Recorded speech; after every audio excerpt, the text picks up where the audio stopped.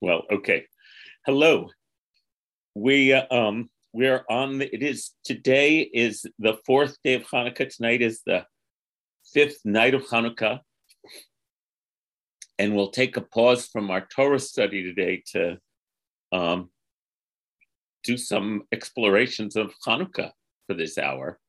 And given that we have this nice space where my job can be doesn't have to be a few minutes of inspiration, but we can actually kind of dig in. I've been having a lot of fun today being historically and anthropology minded in looking at all these sources about what the origin of Hanukkah is, not beyond the story we tell about the miracle of Hanukkah and the oil lasting 8 days and all that. That's just fine. But so I want to put on our historical and comparative cultural hats on today for a while. That's just because where my attention went, it really grabbed me again. And in addition to looking up sources online, which I'll share some with you, I was also grabbed this book off my shelf that I've had for years that I really enjoy. I don't even know if it's in print still. It's called Holidays, History, and Halacha by Eliezer Siegel. This was an Aronson publication, and Aronson went out of business a while ago. I don't even know who Eliezer Siegel is,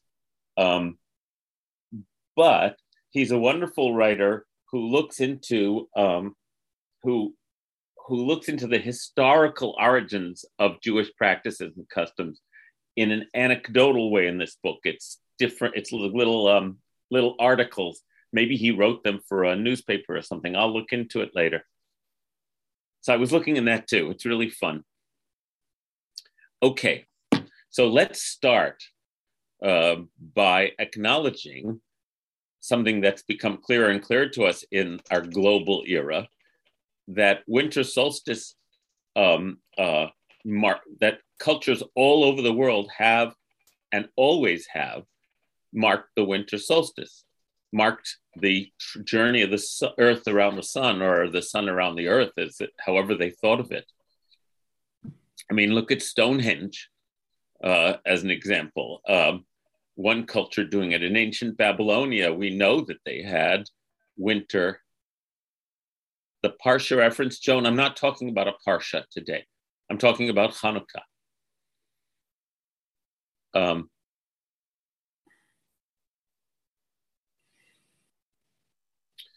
Ancient Babylonia, they had a large solstice festival. I was trying to read about it. It's like the sources aren't entirely clear to me, and I didn't have time to do enough research, but it sounds like it was a 12-day undertaking. The Persian Zoroastrians, for whom fire is a very important symbol, certainly had a winter solstice festival. Since the bulk of the Jewish community was in ancient Babylonia, which became Iraq and Persia, beginning in the 6th century BCE, many Jewish practices seem to be able to trace their origins to, that book's still available. Thank you, Naomi. Thank you so much. The Holidays, History, and Halacha. He wrote a second volume of this kind of thing that I want to get after reading this one again. So maybe I'll be able to find that one as well. Anyway, since so much of the Jewish community lived in the Tigris and Euphrates region, especially after the exile from Babylonia, the exile to Babylonia in the 6th century BCE, and because the Babylonian Talmud was composed, the Talmud that we study was composed and collated by Jewish scholars who lived in that region. It's a very verifiable assumption that Babylonian customs were adapted to Jewish purposes. We know that simply from the Jewish calendar. The Jewish calendar, the months of the Jewish calendar, Tishrei, Cheshvan, Kislev, and all of them are the Babylonian names of the month. They're not Hebrew names. In older texts in the Bible, pre-Babylonian texts, there are names for the seasons in Hebrew, like Aviv for spring. But in the calendar that was ultimately adopted, we don't see the word Aviv for that month. We see the word Nisan, which is the Babylonian name of the month. So the Jewish people adopted over time, because of the preeminence of the Babylonian Jewish community, and the cultural hegemony of the Near East for centuries from that region, adopted the Babylonian calendar, which is the lunar solar calendar that we use to this day. The Jewish calendar was the Babylonian calendar. A little aside, it's not clear to me whether the Babylonian calendar included the 7-day week, because the cognate word for Shabbat in the Babylonian Aramaic was Sabbatu, but that seems to refer to the full moon. So, and also because the 7-day week equals 28 days and the lunar calendar is 29, is just not clear to me. I'm sure some scholars have been able to associate it to figure that out, but I don't know. I still think the 7-day week, with the brilliance of Shabbat at its apex, is something the Jews maybe took from some Babylonian source, but we made it all our own that way. Anyway, that's another interesting discussion.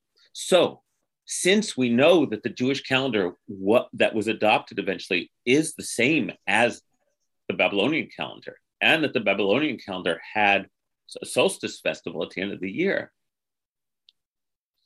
it would make sense that the Babylonian Jews would have adapted eventually the local practice into Jewish practice, put a veneer of Jewish practice on what we were already doing. And don't say veneer pejoratively. Wove Jewish teachings and lore into the existing holiday. This is true of every Jewish holiday. Every Jewish holiday takes its origins from the seasonal cycles and the agricultural rhythms of the ancient Near East. Passover, we see enough clues, just for example, that Passover was originally an agricultural festival that got the story of the Exodus and the reason we eat unleavened bread and all those things woven into it. So it's actually the most beautiful thing for me to study. Rosh Hashanah, which is where we add all this language about God as king, corresponds on the Babylonian calendar to the re-enthronement ceremony of the Babylonian king. So the Jews would take that and say, well, we worship the King of Kings, and take those themes. So we can look throughout history. There is no, how we love to say, so many people talk about how Christmas is really a pagan holiday.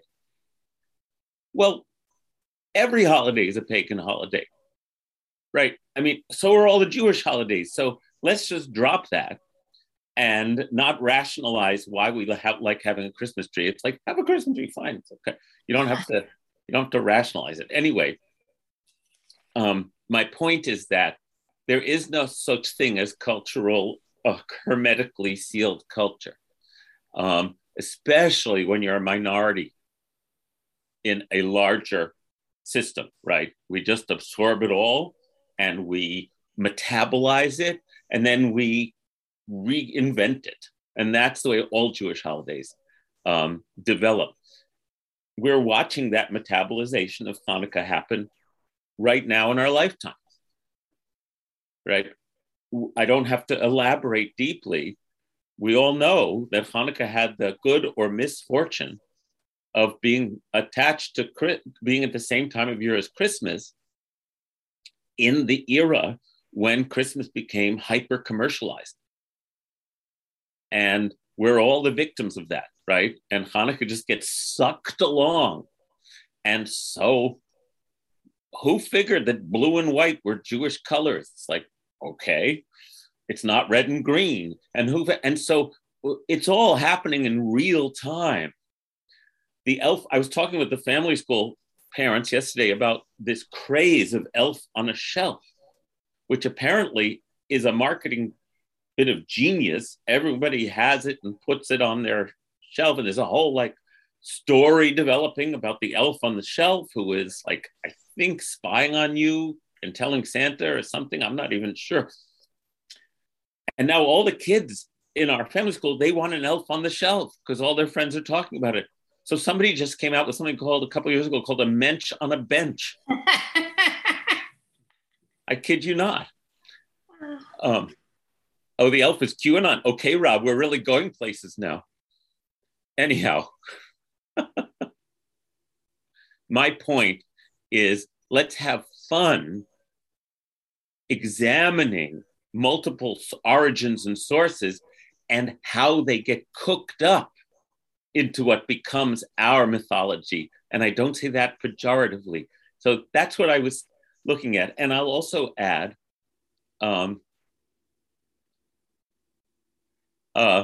right, our story, David says, Abram's family was originally from a family of idol worshippers. Abraham reoriented his family to be worshippers of a single creator. That is our myth about Abram. The Jewish take on all of this is certainly that there's a single creator. So thank you for that.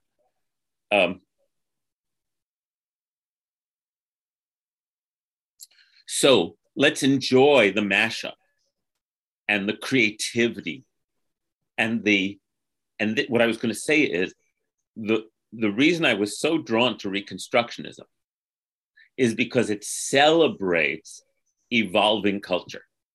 It doesn't try to apologize for it, rationalize it away, claim that there's actually an unchanging truth, but rather it celebrates from a modern perspective, the incredible adaptability of Judaism that has allowed us to survive. So that Hanukkah becomes what we need it to be in every era. And yet we still experience a sense of continuity with the past. That is a thing to celebrate for me, not to be afraid of, because it's sort of like, look at how creative we are and adaptable that allow us generation to generation to keep this incredible heritage alive. So I just want you to understand that that's my framework, rather than the opposite framework of trying to explain how it's still the same, right? It's still the same in certain ways, and in certain ways, not at all. And yet we have this sense of continuity, and that's what I really enjoy. Okay. So in addition to one would assume that the Jewish people participated in solstice, marking solstice commemorations, as did the larger human societies and cultures since we started looking at the sky. So you have the Babylonian influence, and then, and some of you will know more about this than I do probably, you have the influence of Saturnalia.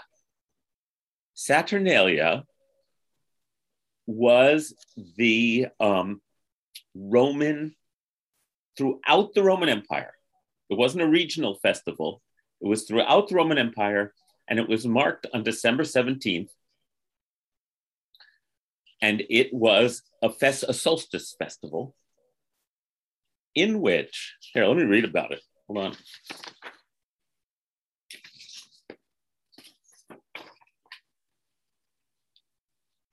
This is from Wikipedia.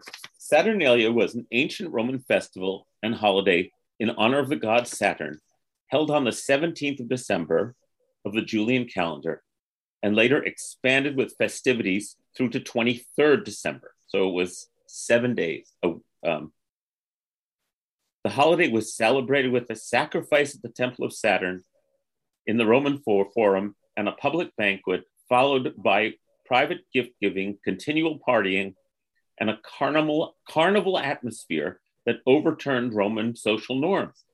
Gambling was permitted,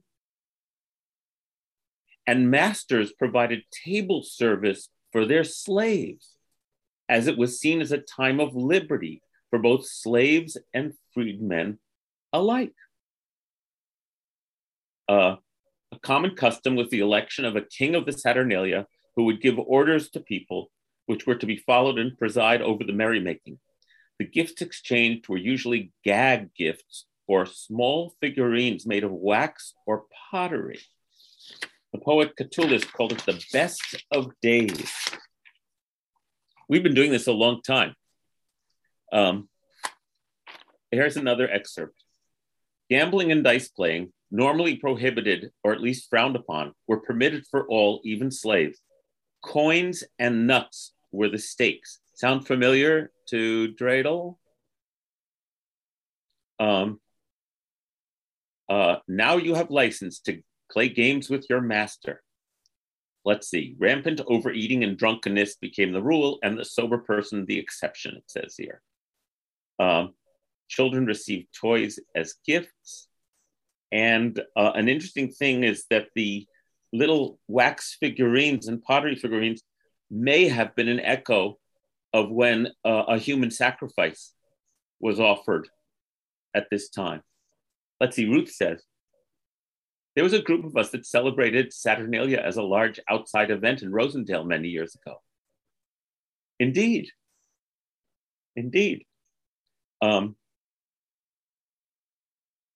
Okay, so there's a context for you.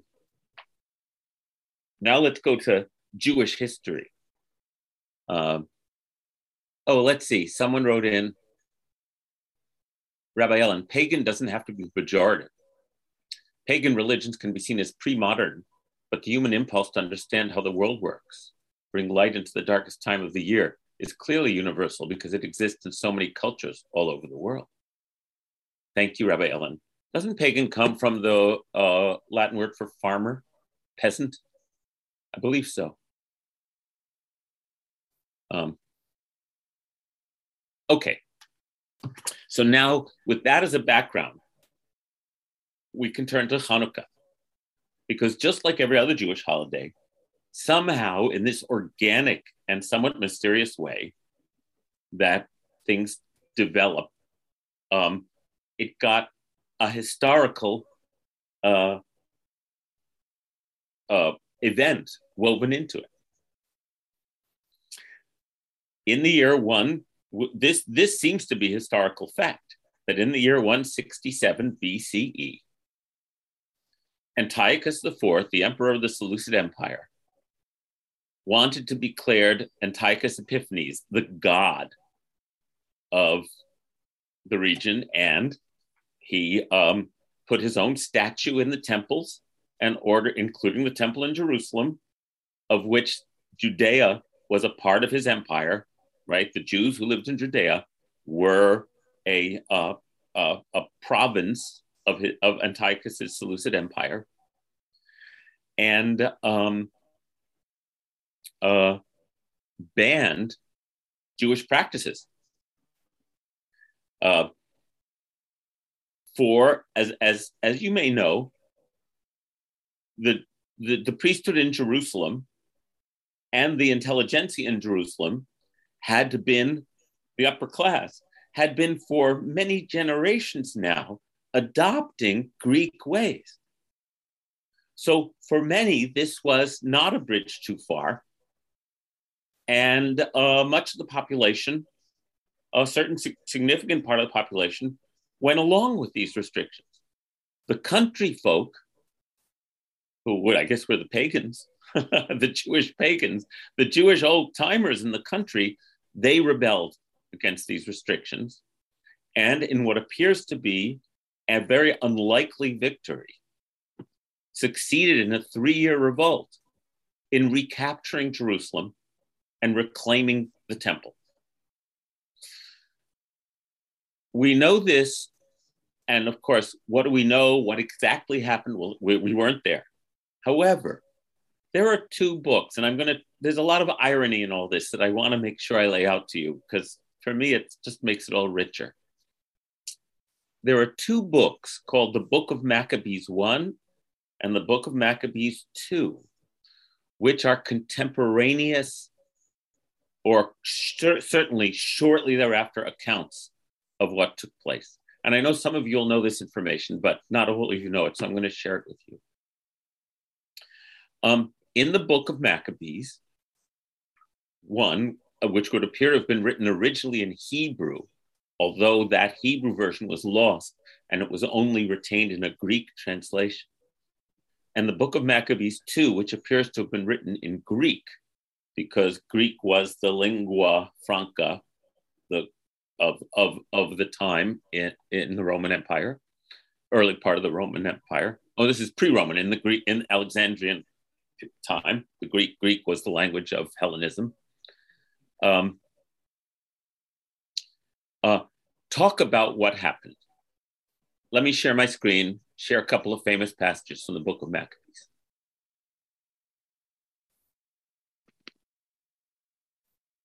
Oops, let's see, I gotta move this. Just a sec. Hold on. Sorry about that. Let me take care of this.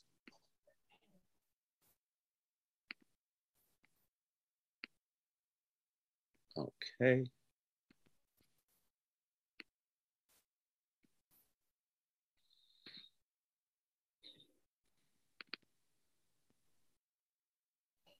All right.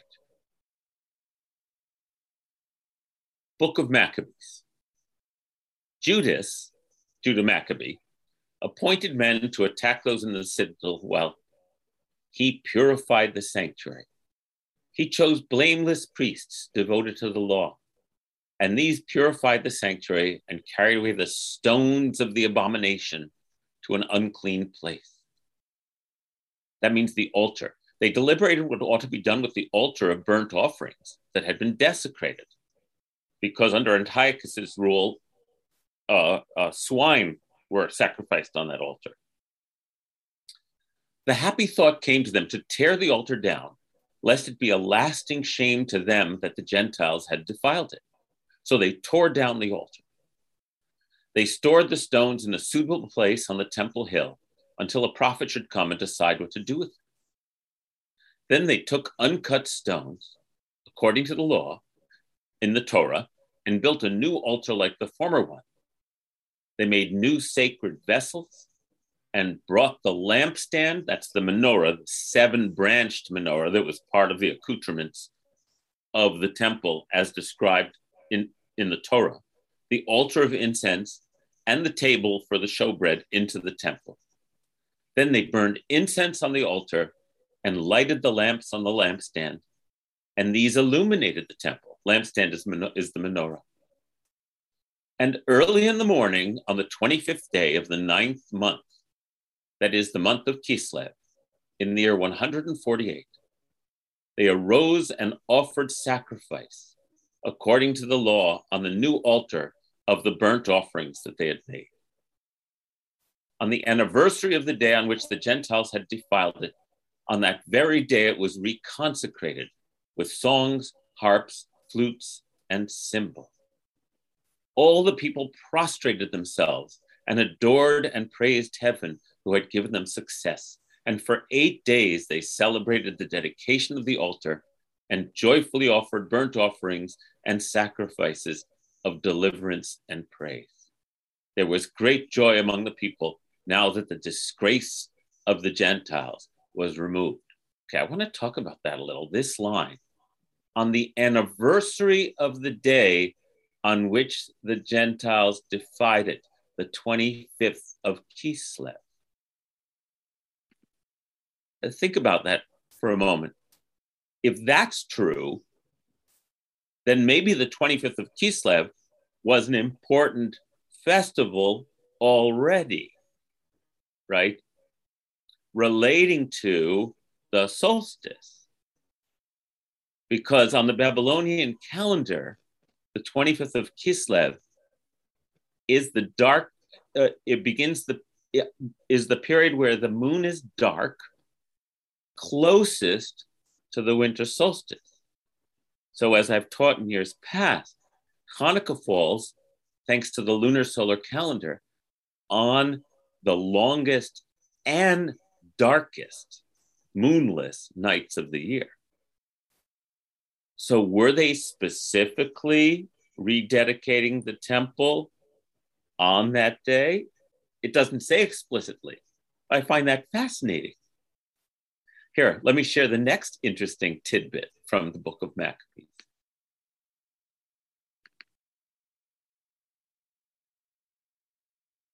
This is from the second book of Maccabees. In some kind of letter that is sent out to the people. We are now reminding you to celebrate the Feast of Sukkot in the month of Kislev. The Feast of Sukkot takes place 2 months earlier in Tishrei, dated in the year 148, ...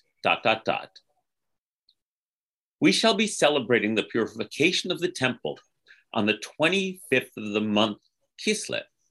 So we thought it right to inform you that you too may celebrate the Feast of Sukkot and of the fire that appeared when Nehemiah, after he built the temple and the altar, offered sacrifices. Nehemiah was the governor of Judea, whom the Persian king Cyrus allowed to come back to Judea in the year 400 and something and reestablish Jerusalem and the temple hundreds of years earlier. And apparently, there is a legend about Nehemiah, which is centuries before this is being written. Listen, when our fathers were exiled to Persia, devout priests of the time took some of the fire from the altar and hid it secretly in the hollow of a dry cistern, making sure that the place would be unknown to anyone. Many years later, when it so pleased God, Nehemiah, commissioned by the king of Persia, sent the descendants of the priests who had hidden the fire to look for it. When they informed us they could not find any fire, but only muddy water, he informed them to scoop some out and bring it. And after the material for the sacrifices had been prepared, Nehemiah ordered the priest to sprinkle with the water the wood and what lay on it. And when this was done, and in time the sun, which had been clouded over, began to shine, a great fire blazed up so that everyone marveled. While the sacrifice was being burned, the priests recited a prayer and all present joined in with them. Jonathan leading, it's a different Jonathan, and the rest responding with Nehemiah's words. And then the priests began to sing hymns. After the sacrifice was burned, Nehemiah ordered the rest of the liquid to be poured on large stones. And as soon as this was done, a flame blazed up, but its light was lost in the brilliance cast from a light on the altar. And Nehemiah and his companions called the liquid tihur, meaning purification. But most people named it naphtha, meaning kerosene. Interesting. Okay. What is going on in that story? The Zoroastrians worshipped fire. Persia. Nehemiah returns from Persia with this fire story about how the fire on the altar had been hidden away when they were exiled.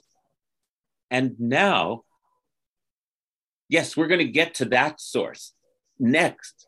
But what I'm finding here are multiple sources, all like, none of it says anything I need to point this out to you. None of these contemporaneous sources say anything about the oil lasting for 8 days when it was only enough for one. The punchline of all this is that we don't have that story until several hundred years later in the Talmud. In the contemporaneous sources, there is no Hanukkah miracle that has to do with oil for one night lasting 8 days. That comes hundreds of years later. Here's a story about sacred fire being lit on the solstice festival, but transmuted into a story about Nehemiah coming back from Persia, finding that secret light and doing some kind of sympathetic magic to have it blaze up again as bright as the sun, because the sun is going to return now thanks to us lighting lights at the darkest time of year. We're invoking the return of the sun. So, okay, that's in the book of Maccabees. Then, listen to this next excerpt from the book of Maccabees. Oh, mute yourselves, somebody. I'll do it. There we go.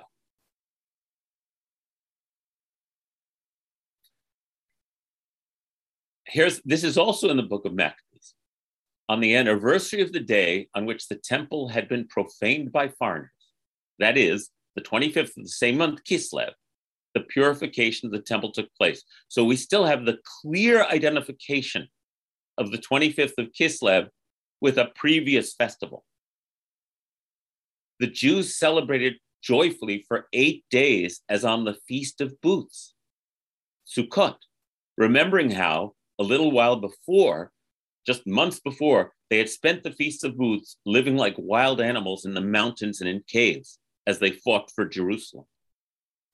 Carrying rods entwined with leaves, meaning lulavs, beautiful branches and palms, they sang hymns of grateful praise to him who had successfully brought about the purification of his own place, God. By public decree and vote, they prescribed that the whole Jewish nation should celebrate these days every year. Okay, I love that. So, boom, boom, they've co-opted this solstice celebration and said, this is a Jewish holiday. And they do it, and this might be true. Sukkot, again, forgive me if you know this already. In the time of the temple in ancient Judea, Sukkot was more important even than Passover. So important that it's referred to in our ancient sources as the festival without even a name. It was when the month of Tishrei, when all the Jews would make pilgrimage to Jerusalem, blow the shofar on Rosh Hashanah, fast and gain atonement on Yom Kippur, and then spend 8 days celebrating the successful harvest. That was Sukkot. Nothing was more important. It says torches would be lit and incredible revelry and celebration, sacrifices. And it appears that the Maccabees had been unable to celebrate the festival that fall because they were at war. So that when they successfully captured the temple and reconsecrated it, they then declared, we're celebrating Sukkot late this year because we couldn't do it 2 months ago. But which date did they choose to celebrate it? They chose an existing festival date in the whole, that seemed, that's good timing, isn't it? And so Hanukkah, whose full name is Chanukot Habayit, or Chanukot, the rededication of the Chanukot HaMizbeach, the rededication of the altar, they saved it for this date. And it appears they celebrated for 8 days to match the Sukkot celebration. But the Saturnalia, remember the Saturnalia festivities lasted 7 days. So they were on a solar calendar, but it was close. It's like it's all kind of connected, and we can't know exactly. But I love discerning these pretty clear clues in the text about what was going on. The next reference, let's see. Yes, the next reference to Sukkot that we have in terms of historical progression is from Josephus, the Jewish historian of the late first century. And Josephus says, this is interesting to me. Oh, it's not too long. So Josephus is writing a history of the Jews for his Roman audience in the year 90, perhaps, of the first century. And here's this talking about Hanukkah. When therefore the generals of Antiochus's armies had been beaten so often, Judas assembled the people together and told them that after these many victories which God had given them, they ought to go up to Jerusalem and purify the temple and offer the appointed sacrifices. But as soon as he with the whole multitude was come to Jerusalem and found the temple deserted and its gates burnt down and plants growing in the temple of their own accord on account of its desertion, he and those that were with him began to lament and were quite confounded at the sight of the temple. So he chose out some of his soldiers and gave them order to fight against those guards that were in the citadel until he should have purified the temple. When therefore he had carefully purged it and had brought in new vessels, the menorah, the table, and the altar of incense, which were made of gold, he hung up the veils at the gates and added doors to them. He also took down the altar of burnt offering, built a new one of stones that he gathered together, and not of such as were hewn with iron tools. They have to be unhewn. So on the 25th day of the month Kislev, they lighted the lamps that were on the candlestick and offered incense upon the altar of incense and laid the loaves upon the table and offered burnt offerings upon the new altar. Thus far, corresponds somewhat well with the previous earlier version. Now, Judas celebrated the festival of the restoration of the sacrifices of the temple for 8 days and omitted no sort of pleasures thereon, but he feasted them upon very rich and splendid sacrifices. And he honored God and delighted them with hymns and songs. Nay, they were so very glad at the revival of their customs, when after a long time of intermission, they unexpectedly had regained the freedom of their worship, that they made it a law for posterity that they should keep a festival on account of the restoration of their temple worship for 8 days. And from that time to this, we would celebrate this festival and call it the Festival of Light. I suppose the reason was because this liberty beyond our hopes appeared to us, and that thence was the name given to the festival. Oh, how interesting. Josephus doesn't even call it Hanukkah. He calls it the Festival of Light, and it's filled with feasts and splendid sacrifices. And it's starting to sound a little like Saturnalia to me. Josephus is writing it for a Roman audience at this point. And there is no mention still of the miracle of the oil. That's going to be a later mashup that Jewish sources create that becomes the story of Hanukkah. And again, let's not think of it pejoratively. I mean, look, like Santa Claus, like it's all if you've studied the early origins of all these Christmas things that are now Christmas, it's like it's the same phenomenon, and it's always going to be the same phenomenon. We're always going to be weaving and merging sources together. Now, In the Talmud, the rabbis give an origin story for it all. Our rabbis taught Adam saw that the days were getting shorter, and he said, "Oi," that's what it says in the Hebrew, actually, "Oi." Perhaps because I was corrupted, sinful, the world is getting dark and returning to chaos. And this is the death which was decreed upon me by heaven. He stood and he waited 8 days in fasting and prayer.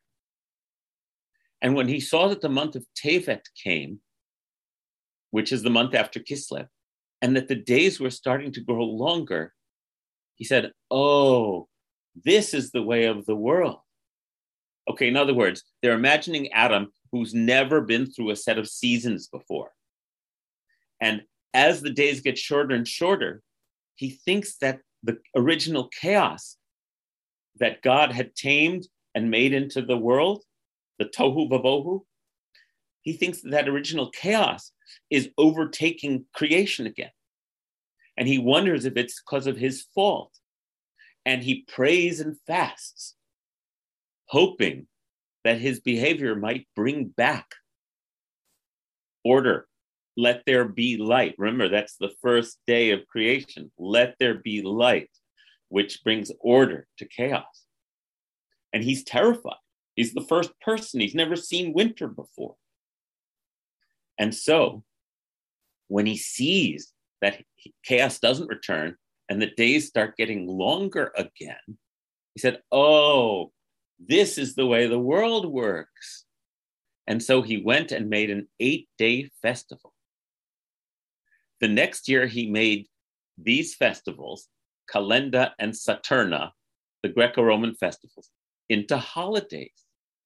He established them for the sake of heaven, and yet they established them for idolatry. Okay, that's, again, a very dense package. The rabbis, yes, I'm going to get to that too, Rabbi Ellen. It's just. I know I wouldn't be able to do it all in an hour, but I'm having fun. So, so there's this midrash that says that Adam created the first solstice festival, and that the Greeks and the Romans derived their festivals from Adam. And the problem is the Greeks and the Romans turned their festivals into idolatrous practices, whereas that was not Adam's intention. The rabbis are saying, we're fulfilling Adam's intention with our celebration of Hanukkah. And that Saturnalia is a perversion of something that goes back literally to day one, that we're doing right. So that's classic cultural stuff, right? You know, showing how, we don't know where this all started, but telling a story that shows how we're the ones who are the keepers of the deepest and truest foundations of that tradition. No mention of a miracle, once again. We first hear of this miracle in the Talmud, which is maybe the year 400. We're not even sure. Could be older, of course. Where it says, oh, whoops, I didn't paste that in. Hold on. I have it on a different screen. Just one sec.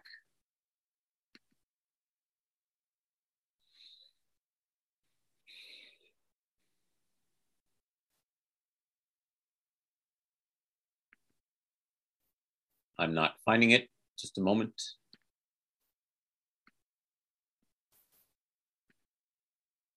Oh, I see. I think I closed it by accident, but I know this passage. In the Talmud, they're discussing various holidays, and they say, what is Hanukkah? My Hanukkah. And they say, well, it's because when the Hasmoneans defeated the Greeks, the oil that they found in the re-sanctified temple was only enough for one day, but it lasted for 8 days. And therefore we celebrate the festival for 8 days. What Ellen Weaver wrote, which is our common consensus now about what's going on, is that when the rabbis were concerned about our celebrating a military victory while under occupation, they came up with the oil story. Somehow, we don't know, but here's a guess. We have enough from rabbinic sources to know, and you've heard me teach this before, that once the Hasmoneans, the Maccabees, took over and reestablished a sovereign Jewish government in Jerusalem for the first time in centuries, they put themselves on the throne, and then the king was also appointed the high priest. This was anathema to the rabbis who were interpreters of the Torah at the time. We're in the 1st century BCE, because it says in the Torah, the king is not a high priest. The high priest and the king were two different positions.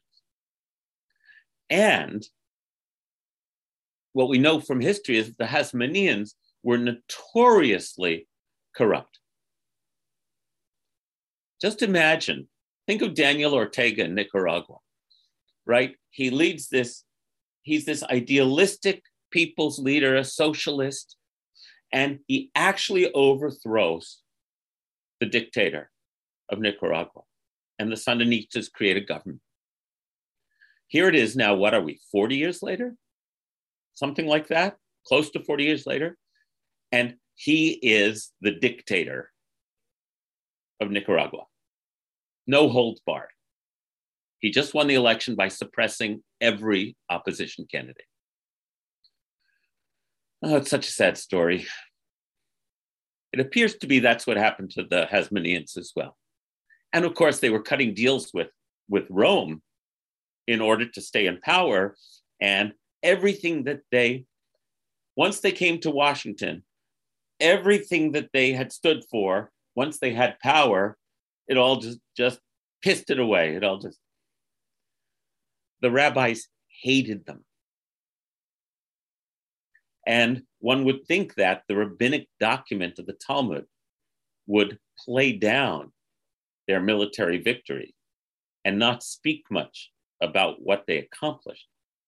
Instead, also, as Ellen wrote in the text, in the chat, it would appear that under Roman rule and the crushing blow of the Romans in destroying Judea after multiple rebellions by the Jews in the 1st and 2nd centuries, to the point where we were in exile, the rabbis would be loath to celebrate military victories in their sacred calendar. And so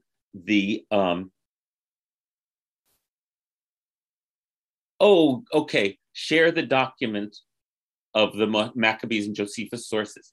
Yes. Stick around, David. I'll put it into a Google Doc and then share it in the chat in just a moment. Marcia says, was there prior to the Hasmoneans an explicit Jewish law about separating of secular and religious domains?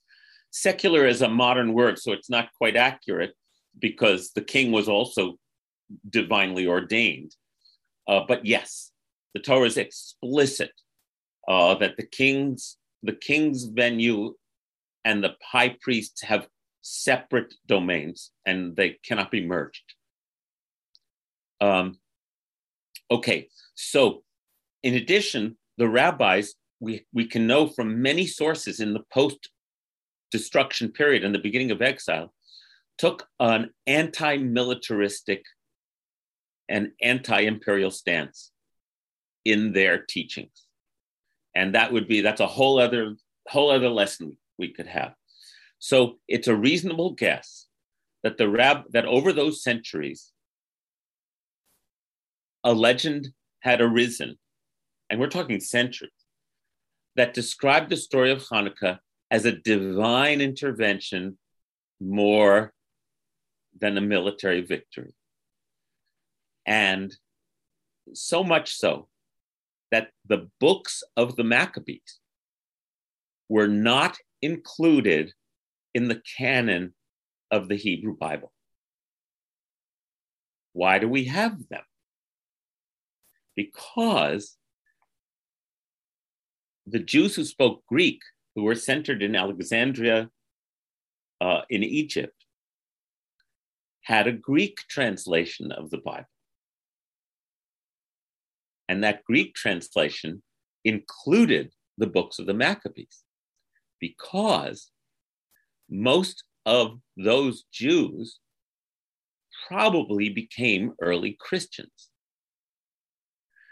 who adopted the Greek translation because they didn't speak or read or write Hebrew. And so the books of the Maccabees were preserved in the Christian Bible in Greek. The Jewish people did not study those books, did not read those books. It was a Christian, part of the Christian Bible. And I just learned from this book that I told you about before, that what Christianity did was with the stories of the Maccabees, is they made them into martyrs. The Maccabees weren't military heroes in the Christian take. They were martyrs who were willing to lose their lives for their faith, which of course mirrored early Christianity's position in ancient Rome. So in the Christian Bible, they studied the book of Maccabees and held them up as prototypical martyrs. This is where the irony all comes in for me, because the Maccabees were rehabilitated by Judaism in the 19th century with the rise of nationalism. As European cultures strove to create national myths, and early Zionists strove to create a Jewish national mythos, they searched in our ancient sources for military national heroes, warriors. Because now the Bible had been translated, all of these books by the 19th century were available. The book of Maccabees was available to Jewish sources. This was a time of modern scholarship. They read the book of Maccabees, and the Maccabees became elevated not as martyrs, but as national military archetypes for reclaiming sovereignty in our own land. Judah Maccabee plays no role in Hanukkah celebrations.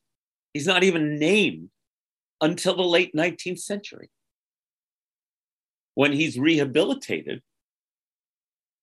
as a national hero. This again brings me back to what I said at the beginning, which is the incredible malleability of this festival, so that it can become an example of the Jewish people never letting the national flame go out. And that is the Hanukkah we grew up with, because Zionism, by the founding of the State of Israel, Zionism became, in effect, the secular religion of the Jewish people, right? That we had reconstituted ourselves as a free people in our own land after 2,000 years of exile. That's our story right now. And so we turn to the Maccabees as prototypical examples of the new Israeli warrior who keeps the flame alive. I don't think that's bad. It just is, if you understand what I'm saying. Meanwhile, again, ironically, going all the way back to Saturnalia. Saturnalia, I was reading more about it in the Roman Empire, became the festival that, here, let me look it on the share again. I'm almost out of time, but I just want to share this with you.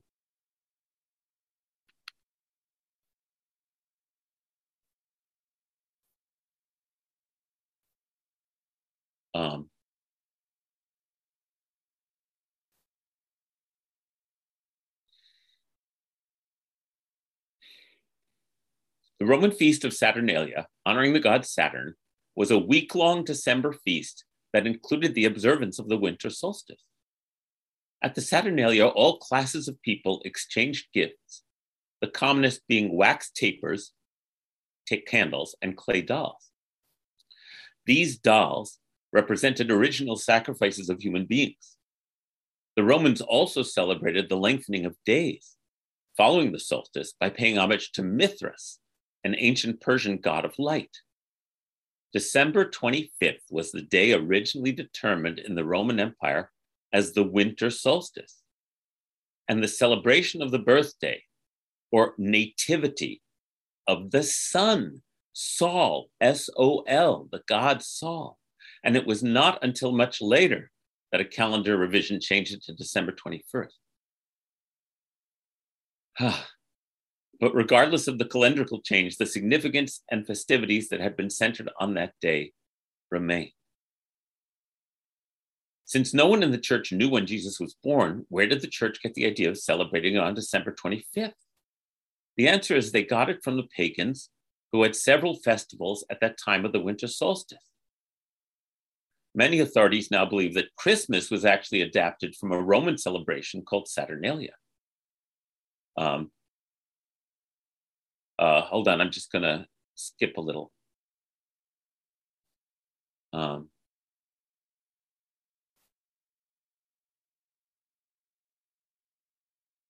It looks like Christmas is celebrated in ways that are directly borrowed from a festival to an agricultural god of the Romans from December 17th to the 25th. The Church of Rome deliberately chose December 25th as the date of Christ's birth to turn people away from a pagan feast that was observed at the same time.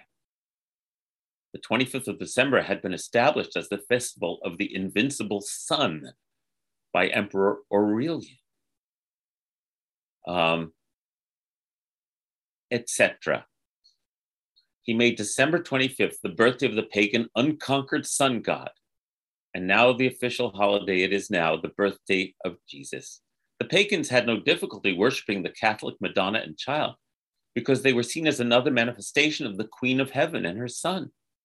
So it was no compromise for them. So the Roman Empire, when it becomes the Holy Roman Empire, just changes the U to an O. I know they didn't speak English. But sun to sun, it's all the same story. It's the birth of the light, the rebirth of the light.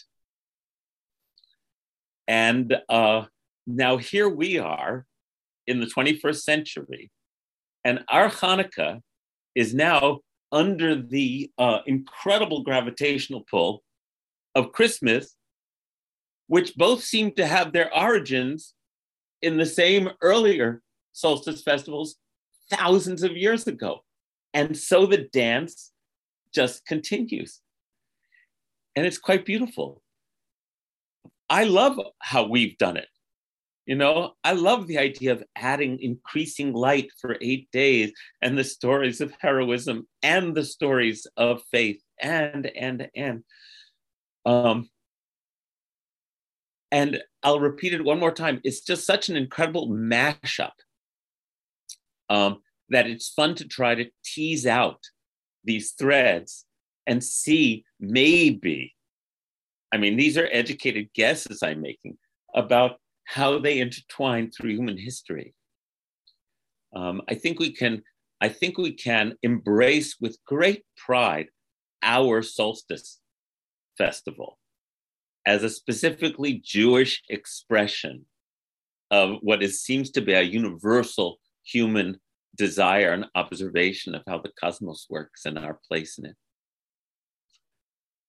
I left a lot of stuff out, but I think I kind of came around. So thanks for letting me share all of that. Thank you.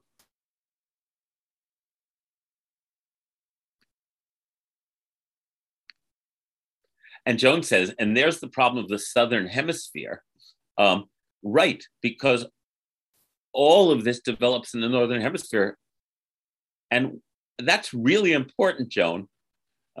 We really haven't ranged down there. Judaism and, quote, Western civilization is so Northern Hemisphere centric, isn't it? It is a real problem. That's fascinating. Okay. Happy Hanukkah, everybody. Let's, yes, but, right, I assume that they have their own seasonal celebrations, but it's interesting that we know so little about it, which is a phenomenon of our, I guess you'd say, Eurocentrism. Great. Okay, so a couple of announcements. We keep doing Hanukkah every night at 6:30 online. Tomorrow night, Friday, you can also come in person. Yes, a Jewish flavored solstice celebration. I really like that phrase. Thank you, Deborah, so much. We don't have to deny any layer of it to have it be our delicious, wonderful holiday. Tomorrow night at 6:30, Friday, we'll be online at 6:30, but we will also be, anyone who wants to, in person in the sanctuary. If you want to come in person, just like our other in-person events, you need to sign up online. It's in the weekly email or on the website, and upload your vaccination certificate. We'll do that from 6:30 to 7 tomorrow night.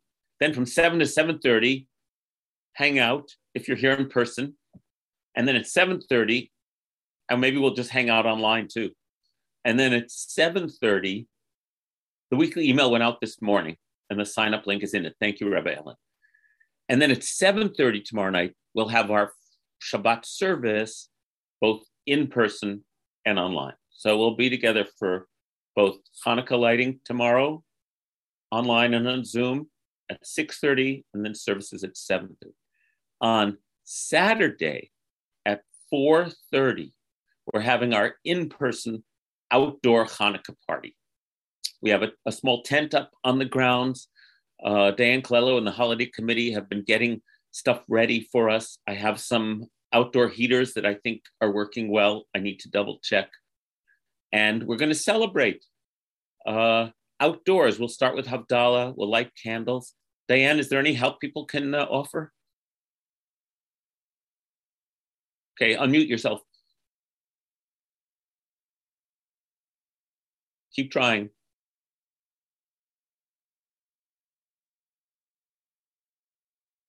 It's not working. Okay, I'll say it. We're going to have a Hanukkah gift exchange. If you want to bring something on Saturday at 4:30, wrap it up. If it's particularly age specific or gender specific, you can mark so. But then we'll just have a table with gifts, and anybody who wants to get a potluck Hanukkah gift, we'll do that. 4:30 to 6 on Sunday. Bring a joke, bring a poem, bring a song, dress warm. And that's from 4:30 to 6. And then at 6:30, we'll be online again for those who couldn't travel here. Okay? Okay. As is our custom, let's take time, if you have the time. If you don't, farewell, and I'll see you soon. for a healing prayer, and for saying Kaddish. So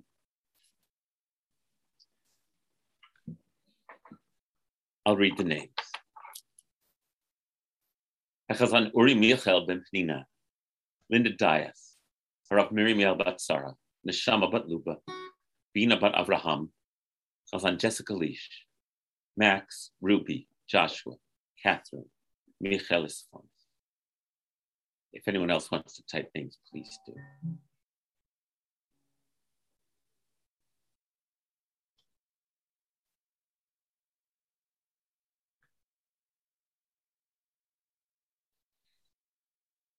David Tillman, Michael Isfon. Reb Marsha Prager.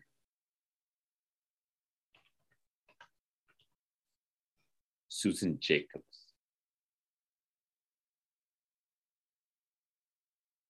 Harry, Amala, and Eric.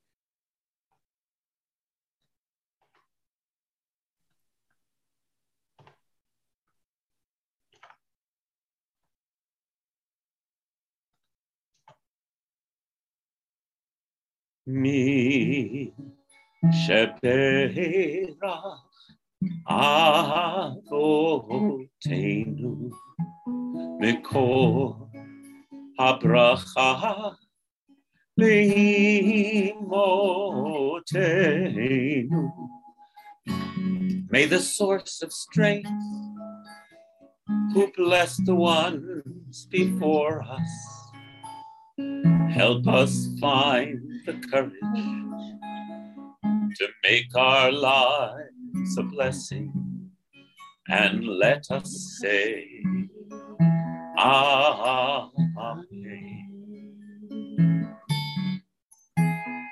Mi sheperach imotenu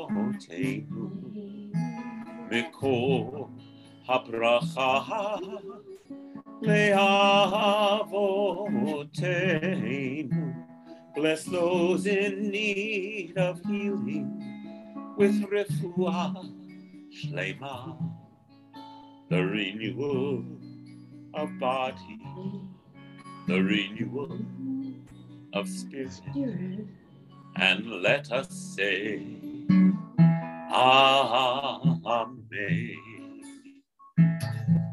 Next, help us find the courage to make our lives a blessing, and let us say, Amen.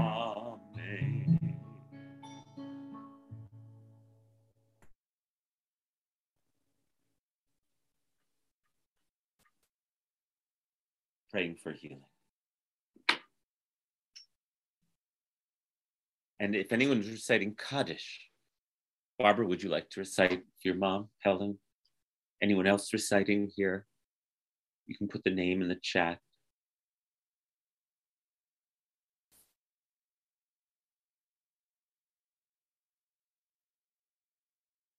Helen Mermel is Barbara's mom.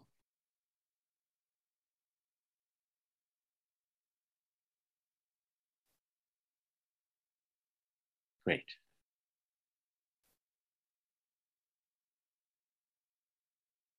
Yikadal, Yikadash, Shmei Rabbah.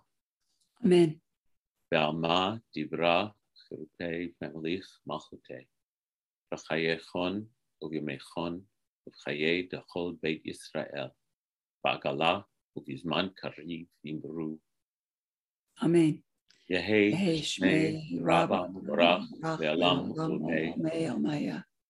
Yitbarach, Yishtabach, Yitpa'ar, Yitromam, Yitnaseh, Yitadar, Yitaleh, Yitalal, Shmed Kudsha, Brichu.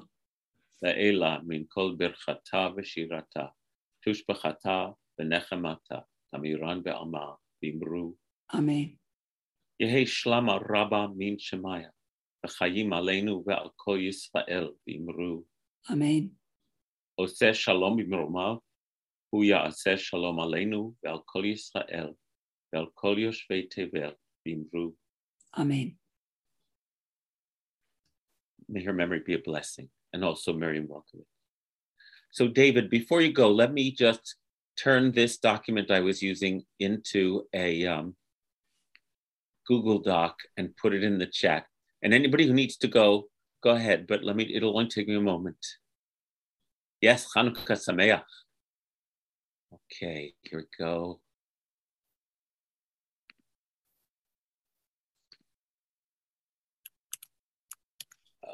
David, I made these notes and they're not cited. Most of it comes from Wikipedia, but there were several other sources. And since these were just my notes, I don't have the citation, but they're still interesting.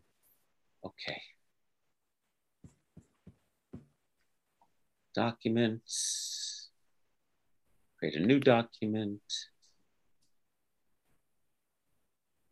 Paste.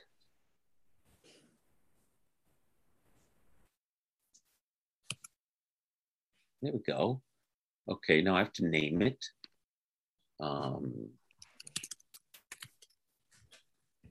And take that, copy that, and put this in the chat.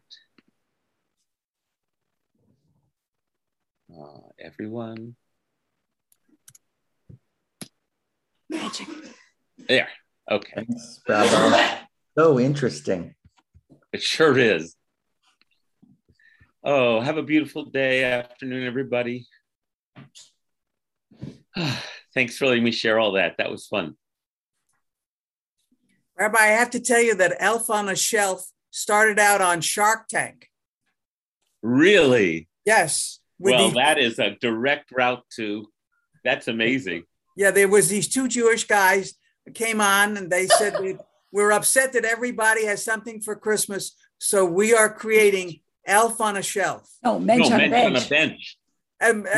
Yeah, Elf on a bench. And then and then there's also a bubby too. A bubby on the bench. Yes, right. So that's where it originated. I just throw that out to you. Right.